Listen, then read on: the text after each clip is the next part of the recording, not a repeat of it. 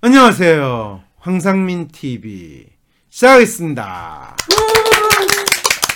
넘쳐나는 뉴스로 혼란한 시대, 개인도 정부도 언론도 누구도 알려고 하지 않는 진짜 문제를 찾아내기 위해 오늘도 달립니다. 황상민 TV 본방사수 채널 고정! 7월 13일 토요일 WPI 초급과정 워크샵이 열립니다. 상담사, 코치를 꿈꾸시는 분, 자신을 알고 주변 사람을 이해하고 싶으신 분, 삶의 방향성을 확인하고 더 나은 삶을 살고 싶으신 분, WPI 워크샵에 참여하여 상담가로서 커리어도 개발하고 사람에 대한 이해와 삶의 지혜를 얻어가세요. WPI 초급 워크샵 관련 문의는 위즈덤 센터로 연락 바랍니다. 그러게요.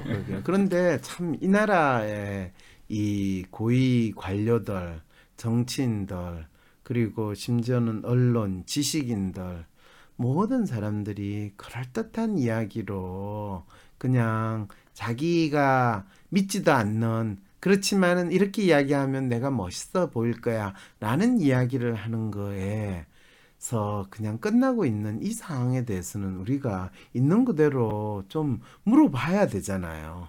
사실 솔직히 말해서 대한민국에서 이 우버나 리프트 같은 그런 서비스를 도입해야 될 필요가 있어요, 없어요?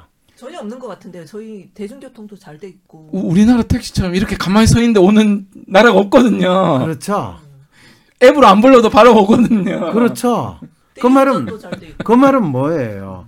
앱을 사용을 하든 공유 경제를 한다는 것 자체가 우리 실정에 전혀 필요하지 않는 서비스다라고 한마디만 그냥 해버리면 되잖아요. 심지어 앱으로 불러도 먼저 오는 게 있으니까 앱 취소하고 그런 경우도 많거든요. 그렇죠. 그리고 지금 택시 서비스 중에서도 콜로 하는 그 서비스 충분히 택시 기사분들도 좋고 이용자한테도 좋아요.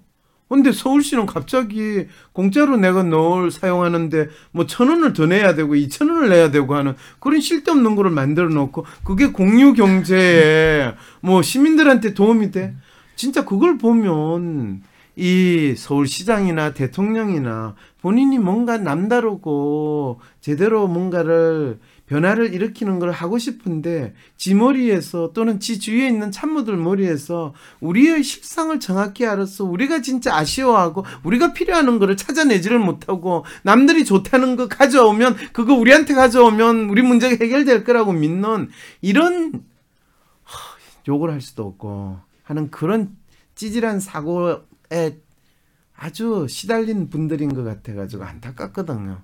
그러게요. 외국에서 잘 나간다고 무조건 수입해 와서 막 탱자가 막 뭐 오렌지가 탱자 되고 막 그런 것처럼. 이게 멋져 보이고 번쩍번쩍하면 이게 새 건가 보다 이런. 그러게요. 새로운 구세주가 왔다 이런 느낌이 드네요. 그러니까 이 나라의 경제가 문제라고 이야기하면서 뭐가 문제인가요? 우리도 4차 산업혁명을 시작했는데 그게 뭔데요? 그게 뭔지 몰라. 그러면서 그거를 마치 정잡처럼 떠들어대는 관료, 공무원, 고위공무원들이나 전문가라고 하는 인간들, 교수들 이 보면 진짜 속에서 열불이 나거든요. 제발 그렇게 이 외국에서 인기 있고 잘한다는 거 수입해오면 우리도 우리 문제가 해결될 거라는 그 사고에서는 좀 벗어나자고요. 아니 저희는 그거 되게 좋아 보인다고 전혀 생각도 안 했거든요. 그러게요. 우버나 그랩이나 좀 나가서 해외에서 타봤는데 그냥 약간 싼 것뿐이지. 약간 싼 것밖에 없거든요, 사실. 뭐 책임을 안 지잖아요. 만약에 그럼요. 사고가 난다면 누가 책임을 져? 아이, 사고 그런 거 이야기를 떠나서 실제로 불안해요. 그때 그래요. 패널도 그때 콜로 부르세요라 그러는데 저도 그러고 싶어요. 예. 패널 랩을 만들면 어떨까요? 이분이 지금 얘만 만들면 뭐 다 공유 경제고 다 혁신 성장이고 패널 공유 서비스. 좀 상반된 이슈가 있는데요. 이 게임이 질병 아니냐라는 이슈가 있다고 합니다. 게임이 질병 아니냐? 중독이 아니냐? 뭐 그런데요. 위즈덤 센터가 삶을 고민하는 많은 분들에게 사회적 기업 활동으로 무료 상담을 받을 수 있는 프로그램을 만들었습니다. 상담 비용이 부담스러우신 분, 자신의 고민이나 아픔의 정체가 무엇인지 알지 못해 상담을 주저하셨던 분을 위해 상담 기회를 제공합니다. 상담을 통해 자신의 마음을 확인하고 자신의 문제에 대한 통찰을 경험할 수 있을 것입니다. 안녕하세요. 30대 전업주부입니다. 박사님도 혹시 게임을 좋아하시나요? 세계보건기구 WHO라는 뭔가 외국에 대단해 보이는 곳에서 게임을 질병으로 분류키로 했다고 한 뉴스를 봤는데요. 세계보건기구에서 결정했다고 우리나라에도 바로 적용되는 건 아니고 게임을 질병으로 분류해야 하는지 찬성과 반대 측으로 나뉘어서 요새 MBC에서 100분 토론도 하는 등 팽팽하게 의견이 대립하고 있더라고요. 평소 같으면 관심도 없을 텐데 저희 아이가 생각나서 사연을 보냅니다.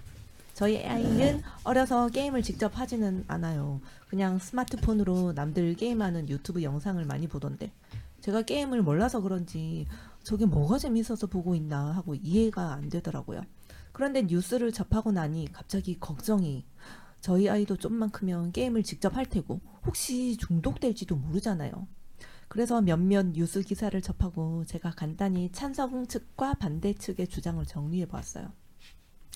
일단 찬성, 보건복지부 및 정신의학계의 찬성 주장. 게임을 하느라 2개월 된 아이를 방치하여 사망시키는 부모가 있는 등 피해 사례가 심각하다. 게임이 질병으로 분류되면 게임 중독 치료 연구를 할 수 있는 예산이 할당되고 또한 환자는 의료보험비도 청구 가능하다. 이러한 우리의 노력을 만약 이익을 쫓기 위한 것으로 생각한다면 그것은 의료인의 집단 지성을 폄훼하는 것이고 실제로 환자가 소수이기 때문에 이익이 나지도 않는다. 그리고 반대 주장, 문화체육관광부 및 게임업계의 반대 주장입니다. 게임이란 것은 음악, 스토리, 그림, 컴퓨터 기술이 조화된 종합예술이라는 것을 이해해야 한다. 닌텐도의 위는 온몸을 움직이게 하는 게임이라 신체 기능 및 집중력 강화에 긍정적인 기여를 한다는 연구도 있다. 과도한 입시 경쟁 등 한국의 환경이 게임에 과몰입하게 되는 원인이지 게임 자체가 문제는 아니다. 게임이 질병으로 분류된다면 게임 산업 시장이 크게 위축이 될 것이다. 미국 정신의학협회도 게임 장애가 정식 질병으로 인정받기는 아직 과학적 연구가 부족하다고 판단하고 있다. 찬성 측은 게임을 거의 마약과도 같은 팩트에 무익한 것으로 생각하는 것 같고 반대 측은 게임이 좋은 점도 있다고 말하는 것 같아요. 그런데 저는 사실 찬성 쪽에 더 가까워요. 왜냐하면 게임이 좋은 점이 있다는 것이 사실 공감이 별로 안 되고 게임이 종합예술이라고 자꾸 주장하는데 살인이나 야한 것을 더 종합적이고 자극적으로 잘 표현한다는 그런 뜻 아닌가요? 만약 제 아이가 나중에 하루 종일 컴퓨터 모니터 앞에 앉아서 공부도 안 하고 저런 살인 게임, 도박 게임이나 하고 앉아 있으면 아마 저도 미쳐버릴 것 같아 걱정돼요. 다행히 저희 아이는 아직 어려서 괜찮은데 저도 주변 언니들에게 얘기 들은 게 있거든요. 그렇다고 아이가 정신과 치료를 받게 되기를 원치는 않아요. 박사님이 자주 말씀하셨듯이 게임 중독 치료한답시고 정신과에 아이를 보내면 왠지 약이나 잔뜩 먹일 것 같거든요. 이러면 정신과 의사들 약 장사하는 거지 결코 저희 아이를 위한 올바른 치료는 또 아니잖아요. 박사님, 저는 사실 게임이 사회적으로 질병으로 분류되든 안 되든 저와 제 아이가 어떻게 행동하는가가 중요하다고 생각하거든요. 그러면 아이가 게임 중독이 되지 않도록 제가 미리 예방을 하는 방법이 있지 않을까요?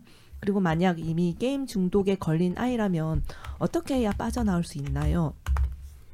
황상민 박사님께 상담을 받고 싶으신가요? 비슷한 WPI 프로파일 상담 사연을 봐도 알 수 없었던 자신의 본질적인 문제를 파악하고 구체적이고 실용적인 해결 방법을 얻으실 수 있습니다. 지금 바로 자기 삶의 통찰을 얻으시고 원하시는 삶을 살아가세요. 관련 문의는 WPI 심리상담 코칭센터로 문의 바랍니다. 나는 소심한 사람인 것 같은데 아니 어떨 때는 활발하기도 하고 나도 모르겠는 나의 진짜 마음을 밖으로 꺼내서 눈으로 볼 수도 없고 어떻게 해야 진짜 내 마음을 확인할 수 있을까요? 내 마음의 MRI, WPI 검사를 해보세요. WPI는 대한민국 대표 심리학자 황상민 박사님이 10여 년간 연구 개발한 성격과 라이프 스타일의 과학적인 진단 방법입니다. 내 마음을 비춰주는 마음의 거울 WPI. 내가 어떤 사람인지 지금 알아보세요. WPI 검사는 인터넷 검색창에 황상민의 심리연구소를 검색해서 할 수 있습니다. 네. 이 사연 보내주신 분 참 마음이 이해가 되네요. 그리고 우리가 게임이라는 것을 질병 분류를 하는 것과 게임 중독이라는 거를 질병 분류로 하는 거, 어느 쪽이 질병 분류로 이번에 됐는지에 대해서 혹시 아세요? 게임으로 분류가 됐나요? 게임 중독으로 분류가 됐나요? 게임 중독 아닌가요? 그렇죠. 네. 그러면 알코올 중독을 질병 분류로 하는 게 맞아요? 아니면 그렇게 하면 안 돼요? 알코올 중독은 굉장히 문제가 많으니까 질병을 해도 괜찮을 것 같은데요. 그러면 매일 술을 한 잔씩 마시면서 잠을 청하는 저가 열 받을까요? 안 받을까요? 알코올 중독은 아니시지 않습니까? 그럼 내가 알코올 중독인지 아닌지는 어떻게 구분하실래요? 그것도 정신과 의사가 결정하고 있네요. 아니, 정신과 의사한테 내가 가지를 않으니까 정신과 의사가 결정할 그 권한을 주지를 않죠. 무슨 말인지 알겠어요? 지금 게임 업계나 우리 사회에서 게임 자체를 중독이라고 한 게 아니라 네. 게임 중독을 질병으로 한 거예요. 네. 그 말은 내가 즐기는 이 술을 이 질병으로 한 게 아니라 알코올 중독을 질병이라고 한 거예요. 네. 그거는 마약 중독을 질병이라고 한 거와 마찬가지라는 거예요. 중독이라는 건 뭘까요? 왜 그 질문을 하셨어요? 어떤 분이 물어보시네요. 네. 중독이라는 것이 뭔지는 사전을 찾아보시고요. 왜냐하면 이런 이야기를 할 때 가장 원론적인 단어의 의미를 이 질문을 던지는 거는 그 대화를 판을 깨겠거나 완전히 초점을 흐리는 아주 전형적인 수법이거든요. 그래서 그 기본 단어의 뜻을 재정의하게 만드는 거는 논의 자체를 완전히 소위 말해서 김세게 만드는 상황이에요. 그래서 이번에 이 WHO에서 질병 이 기준을 할 때 중독이라는 것, 특히 게임 중독이라는 것을 정의하는 것을 이미 정의를 내려놨어요. 네, 3가지로 정의 내렸고. 어떻게 정의 내셨어요? 일단 첫 번째, 게임을 하고 싶은 욕구를 참지 못한다. 다른 관심사나 일상생활보다 게임하는 것을 우선시한다. 이로 인해 삶에 문제가 생겨도 게임을 중단하지 못하는 증상이 1년간 지속된다. 1년 이상 지속된다. 그렇죠. 이거예요. 그거는 뭐 우리가 약물 중독이라고 이야기하거나 알코올 중독이라고 이야기하거나 연애 중독이라고 이야기하거나 모든 게 다. 그러면 연애 중독은 질병인가요? 그러게. 섭식 장애라고 이야기하는 거 그것도 똑같아요. 내가 먹는 거에 대해서 충동을 참을 수 없이 먹고 그거를 거식증이 되거나 아니면 폭식증으로 나타나면 그건 질병인가요? 아닌가요? 약을 먹어야 이 거식증도 치료할 수 있고 질병으로 보는 사람도 많지 않습니까? 거식증이나 폭식증을 약을 먹어서 치료할 수 있다라고 하는 거는 그거는 의사들이 약밖에는 그 문제를 해결할 수 없다라고 믿는 의사의 집단 지성의 본질과 정체를 알려주는 거죠. 질병이라고 이야기했을 때 그 질병을 치료를 하는 것이 약으로 치료하거나 또는 수술로 치료하거나 또는 다른 시술로 치료하거나 하는 다양한 치료법이 있는데 대한민국의 의사들은 약으로서 모든 치료를 하겠다라는 아주 단순한 방식에 의존하게 될 때 그거는 의사들의 이 기본적인 역할이나 또는 의사들의 능력이 엄청나게 무능하다는 걸 알려주는 거죠. 그리고 의사들은 본인들이 제약회사의 이익을 위해서 열심히 오늘도 뛰고 오늘도 뛰고 오늘도 뛰는 그런 이 먹이사슬의 구조에 있다라는 것을 알려주는데 그런 측면에서 보면 이 뭐 게임 중독이든 또는 알코올 중독이든 또는 심지어는 섭식 장애조차도 약으로 치료를 하는 대한민국의 많은 의사분들은 상당히 제약회사들의 좋은 고객으로서 활동한다라고 이야기할 수는 있는 거죠. 리베이트도 받겠죠. 그럼요. 그래서 오죽했으면 의사가 리베이트 받고 제약회사들로부터 향응을 받는 거를 정부가 나서가지고 이렇게 열심히 관리 감독을 하겠다고 나서는 나라가 그렇게 흔하지 않아요. 그러면 그 정신과 의사 김현철이랑 그 사람이 환자들한테 10분에 한 번씩 약을 먹어야 된다. 이렇게 한 것도 약을 많이 팔아서 리베이트 많이 챙기려고 그런 건가요? 뭐 그것도 있고 뭐 여러 가지가 있겠죠. 그런데 그 사람은 그 말 자체로 이미 마음의 병이나 아픔을 치료하는 의사로서의 기본 이 소양이나 역량이 없다라는 걸 그대로 알려주고 있는 거죠. 본인은 사실 정신과 의사들은 자조적으로 자신들을 뭐라고 그러냐 하면 약장수, 약 분배자 이렇게 이야기를 해요. 그래서 대한민국에 사실은 그렇게 할 수 있는 병명이 많아지면 많아질수록 의사들한테는 본인들의 영역이 확대되는 그 상황이 되거든요. 수입도 많아지고. 수입이 많아질 거를 기대하는데 여기서 이야기하잖아요. 만일 의료인의 집단 지성을 폄훼하는 것이다. 그렇게 하면 안 되죠. 의료인의 집단지성, 대한민국 의료인의 집단지성은 이 돈을 추구하고 탐욕스러운 것이 집단지성의 에센스라는 거를 스스로 이렇게 고백하는 일을 만들면 안 된다고요, 우리는. 그럼 이렇게 게임 중독이 질병으로 분류가 된다고 하면 우리나라 이 정신과 의사들한테는 새로운 시장이 열리는 곳이네요. 그래서 지금 그래서 보건복지부 장관이 이거 최종 확정되면 바로 곧바로 시행하겠다 이런. 그렇죠. 보건복지부하고 정신의학회가 찬성을 하는 가장 핵심은 이 항목이 늘어나면 블루오션이라기보다는 새로운 시장이 만들어지는 거죠.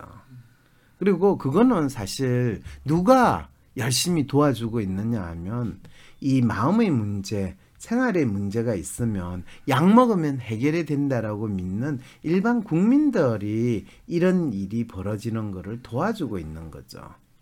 그런데 이 사연 주신 분은 뭐라고 그러냐면 아이가 정신과 치료를 받게 되기를 원치는 않아요. 게임 중독 치료한답시고 정신과에 아이를 보내면 왠지 약이나 잔뜩 먹일 것 같거든요. 왠지 약이나 잔뜩 먹이는 게 아니라 확실히 약이나 잔뜩 먹여요.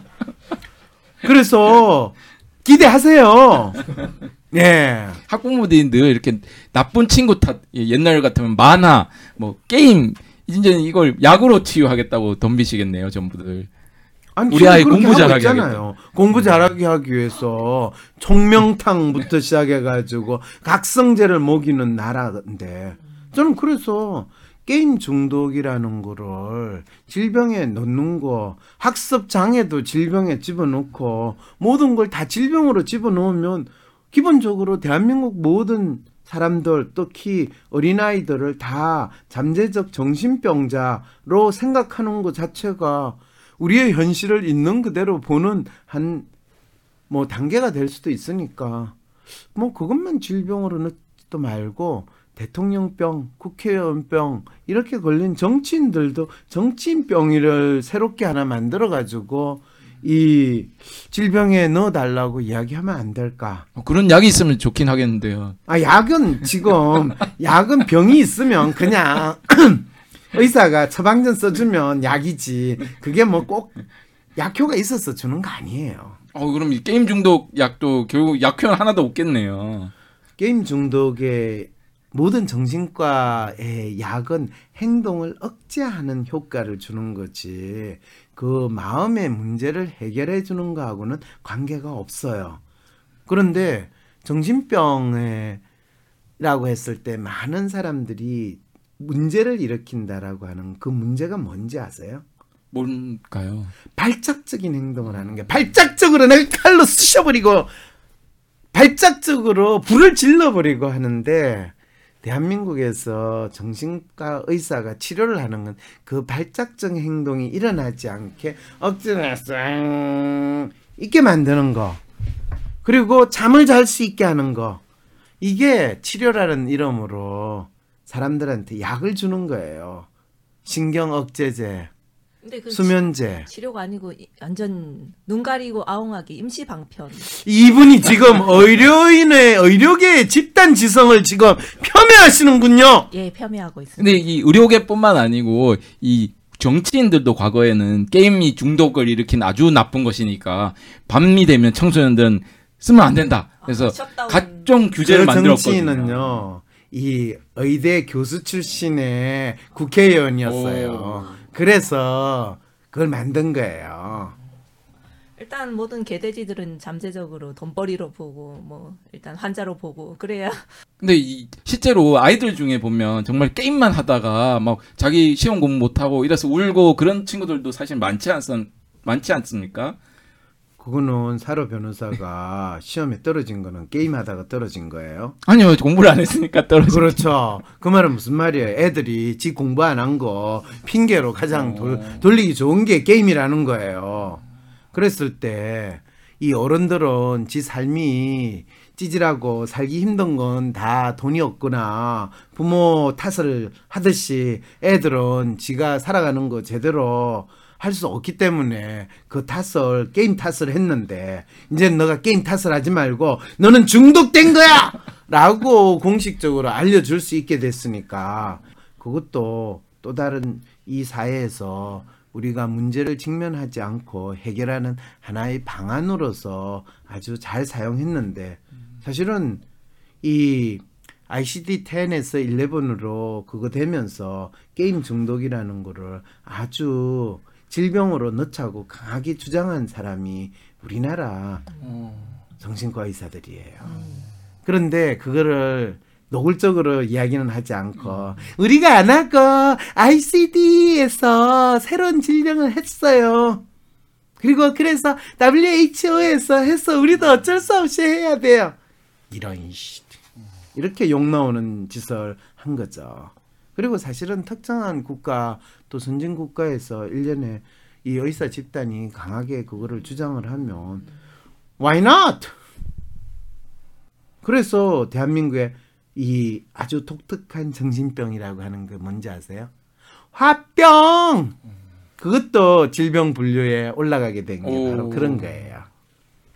왜? 대한민국의 정신과 의사들이 화병이에요. 저가요. 속이 답답하고요. 그 시어머니 때문에, 그 남편 때문에, 그년 때문에 내가 화병에 걸렸어요. 그런데 그 진짜 그 사람의 원인이 뭔지를 제대로 들어보고 또 그거를 파헤칠 수 있는 능력은 없으니까 화병에 걸린 사람한테는 이야기 좋습니다. 이래서 약 처방하고 하는 그걸로 끝내는 정신과 의사들 그 상황이 되다 보니까 화병도 한국 사람들이 느끼는 한국 사람의 문화에서 독특한 정신병 이렇게 올라가가지고 그걸 자랑스럽다고 한국인의 심리의 에센스입니다. 뭐 그래서 화병이 있대요. 이 정신병계에도 한류가 불었나 보네요. 게임 중독까지. 지금 웃으면서 이야기할 거 아니에요 지금. 의사로서 상당히 쪽팔리는 일 아닌가요? 이 치료는 제대로 못하니까 엉뚱한 명령. 이분이 지금 의사의 집단 지성을 이렇게 폄훼해도 돼요. 지금 의사 협회장인가 그 사람이 얼마나 고소 고발을 잘하는 사람인지 알아요? 그리고 데모도 잘해요. 근데 이게 미국 얘기긴 하지만 이 미국 연방 대법원에서 이 게임 중독과 관련해서 판결이 하나 나온 게 있었습니다. 거기서는 분명히 어떤 논문을 지적하면서 이 상호 관계는 인정이 되지만 인과관계는 전혀 인정되지 않았다고 그래가지고 그 게임 규제하는 법령에 대해서 다 위헌 판결을 하고 있거든요. 당연하죠, 그거는. 우리나라만 왜 이런지 모르겠어요. 우리는 판사가 양심에 따라서 움직이기 때문에 그런 거예요. 그런데 어떤 분이 참 좋은 댓글을 달았네요. 국가가 특정한 방향으로 개인을 통제하려고 하는 것 같아요. 예, 맞아요. 이것이 이 사회에서 소위 말해서 통념적인 또는 권위를 가진 집단이 그렇지 않은 새로운 현상이 일어날 때 그거를 질병이라는 또는 정신병이라는 걸로 이 통제하려고 하는 아주 강한 의도가 숨어 있다라는 거는 제가 이야기를 할 수 있어요. 그건 왜냐하면 정신병의 역사에서는 절대적인 이 권위 있는 집단이 그렇지 않는 사람들의 행동을 통제하거나 박해할 때 가장 좋은 방법이 정신병으로 모는 거거든. 그래서 독재국가나 또는 옛날에 구소련과 같은 경우에 모든 정치인이든 또는 이 목소리를 내세우는 사람을 박해하고 강제 구금할 때 가장 쉽게 사용할 수 있는 이유가 정신병 환자로서 강제 구금을 하는 그 행위인데 우리 사회에서 가장 그거를 강하게 요청하는 것이 바로 의사 집단, 특히 정신병을 다루는 의사 집단이 이 개인 시민을 강제로 구금할 수 있고 그걸 판단할 수 있는 거를 정신병 의사의 권리로 또는 그거를 권한으로 해주세요라고 하는 거를 지금 사건이 생길 때마다 끊임없이 요청을 하고 있잖아요. 그거와 똑같은 움직임이 지금 게임 중독도 아마 질병 분류되는 거를 적극적으로 찬성하는 것도 바로 그런 이유와 동일하다는 거죠. 근데 이제 정신과 학회에서는 이제 당연히 이제 자기네들 이익을 위해서 그렇게 하는 거는 맞고 그 반대측에 있는 이제 문체부라든가 게임 업계 종사자 같은 경우는 그분들도 이제 자기네의 당연히 산업이 줄어들긴 게 당연하게 되니까는 만약에 질병으로 분류가 된다면은 그렇기 때문에 방어를 질병으로 분류가 되면 개인적으로 사업이 줄어들까요? 알코올 중독이라는 게 있다고 해서 이 알코올 산업이 줄어들까요? 관련 없는 것 같습니다. 관련은 없다는 건 아시겠죠? 네. 어, 마약 중독으로 분류가 된다고 해서 마약 산업이 위축될까요? 담배가 되게 해가 많다고 겉에 온갖 경고 문구와 하면 할수록 해도 담배 산업은 확장돼요.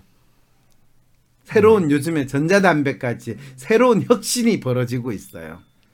그래서 게임 산업업계에서는 사실 본인들이 이렇게 되면 게임 산업이 위축될 거라고 주장하는데 그거는 사실 실제의 문제가 아니고요. 그 사람들이 게임 산업은 자기들이 문화 산업이라고 생각했는데 쪽팔리게 지금 우리가 주류 산업이나 담배나 아까도 오늘 얘기 나온 게 마약, 담배, 술 이런 것과 거의 동일선상에 대해서 지금 얘기가 됐거든요. 그렇게 취급받는 게 너무 쪽팔린다. 쪽팔리면은 거기에 대한 반대되는 명확하게 누구도 납득될 수 있는 명확한 이유나 논리적인 그런 것들이 게임이 좋다는 거에 대해서는 그렇죠. 그런 게 있어야 되는데 그거를 제가 10년 전에 게임의 심리에 대한 연구를 하면서 그렇게 이야기를 그 사람들한테 했거든요. 당신들이 조금 있으면 지금은 애들 코올리게 돈 뜯어가는 인간이 됐다가 조금 지나면 도박 산업하고 비슷하다고 욕을 얻어먹거나 아니면 중독의 원흉이로 욕을 얻어먹을 건데 게임 산업이라는 것 자체를 주장할 게 아니라 게임 활동이라는 것이 뭐 e스포츠 그게 아니라 이것이 얼마나 문화적인 활동인가를 보여주는 그리고 이 문화라는 것이 인간의 정신을 어떻게 고양시키고 인간의 지적인 능력을 어떻게 확산시키고 이 우리가 반지의 제왕 뭐 이야기하는 영화 산업 이상의 인간의 상상력을 높여주는 것이 되고 그 과정을 통해 가지고 인간의 마음이 어떻게 표현되는가를 보여줄 수 있고 그거에 대한 이야기를 해야 됩니다 라고 하는데 그 사람들은 저게 뭔 소리지 라고 할 때 속으로 에이구 그래 니들이 하는 게 술장사나 약장사나 하는 짓하고 무슨 차이가 있겠냐 돈이나 많이 버세요 라고 했던 기억이 생생하거든요. 그러니까 비디오 게임이라고 할 때 보통 역사가 한 30-40년 이제 된 건데 그 동안에 이제 보통 일반 대중들이 생각하기에 게임은 방금 말씀드렸듯이 어떤 향유적이고 오락적인 것만으로 이제 알고 있지. 어떤 영화 사업처럼 어떤 영화 같은 예술 같은 영화가 있다라든지 그런 같은 측면으로 예술 같은 게임이 있다라든지 이런 측면에 대해서는 아무도 생각하는 사람은 없고 한 번도 생각하는 없거든요. 사람들이 있었어요. 그 사람들이 소수인데 국내에 게임 비즈니스 하는 사람들한테는 그게 조금 더 공감을 얻거나 또는 심지어는 정부조차도 그런 게임 활동이 진짜 정부가 신경을 써야 되고 그런 게임에 대한 이 관심을 기울여야 된다라고 생각하는데 게임 산업진흥원이지 게임 문화진흥원 이런 걸 만들지 않는다는 거예요. 이 나라는 뭘 봐도 돈으로 보고 산업으로 그렇죠. 보고 그리고 돈을 벌기 위해서는 약을 팔든 술을 팔든 게임을 팔든 그러면 장땡이고 거기다가 돈 벌기 위해서는 무슨 짓을 해도 네가 약쟁이가 됐든 알코올 중독자가 됐든 게임 중독자가 만들어도 내가 돈을 벌 수 있으면 나는 그 짓을 하겠다라고 믿는 서로 더 많은 돈을 벌기 위한 각기 다른 집단들의 충돌 그것이 지금 게임 중독이라는 것이 병이냐 아니냐의 논란의 핵심이다라는 것 정도는 우리가 이해를 하면 이 사연을 보내주신 분이 조금 더 이해가 되시겠죠. 네. 네. 그런데 중독에 대한 해법은 결코 약이 아니라는 거 그거는 꼭 아시기 바랍니다. 왜냐하면 알코올 중독을 병원에서 입원시켜서 약을 먹어가지고 치료가 되는 법 없어요. 근데 이분이 질문하신 게 게임 중독을 예방하거나 만약에 게임 중독이 좀 빠져있는 아이라면 어떻게 빠져나갈까요? 라고 그러려면 또 하셨는데. 방송을 또 1시간 정도 더 해야 되니까요. 다음에 따로 또 질문을 하시죠. 그거는 그 사연에 맞는 걸로 가지고 우리가 이야기를 합시다. 왜냐하면 각각의 아이의 상황과 각각의 부모의 상황에 따라서 다 해법이 다르기 때문에 그래요. 자, 그러면 오늘 나오신 분 수고하셨습니다. 네, 수고 많으셨습니다. 감사합니다. 나는 소심한 사람인 것 같은데 아니 어떨 때는 활발하기도 하고 나도 모르겠는 나의 진짜 마음을 밖으로 꺼내서 눈으로 볼 수도 없고 어떻게 해야 진짜 내 마음을 확인할 수 있을까요? 내 마음의 MRI, WPI 검사를 해보세요. WPI는 대한민국 대표 심리학자 황상민 박사님이 10여 년간 연구 개발한 성격과 라이프 스타일의 과학적인 진단 방법입니다. 내 마음을 비춰주는 마음의 거울 WPI. 내가 어떤 사람인지 지금 알아보세요. WPI 검사는 인터넷 검색창에 황상민의 심리연구소를 검색해서 할 수 있습니다. 쏟아지는 기사 속에 진짜 문제를 밝히는 등불로 여러분과 함께하기 위해 황상민 TV로 찾아뵙겠습니다. 전용 스튜디오를 마련할 수 있도록 많은 후원 부탁드립니다.